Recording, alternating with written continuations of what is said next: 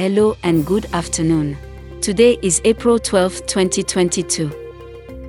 Here are the top news headlines on the Newscroll app.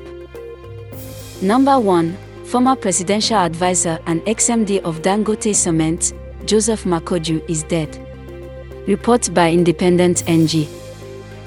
2. Osu meets with the federal government and insists there will be no resumption date until the demands are met. Report by Nigerian Tribune.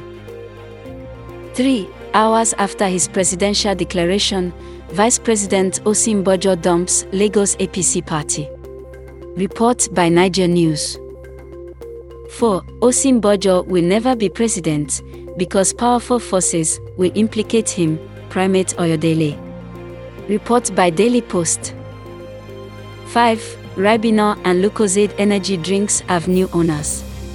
Report by Ripples Nigeria. This rounds up the news at midday today.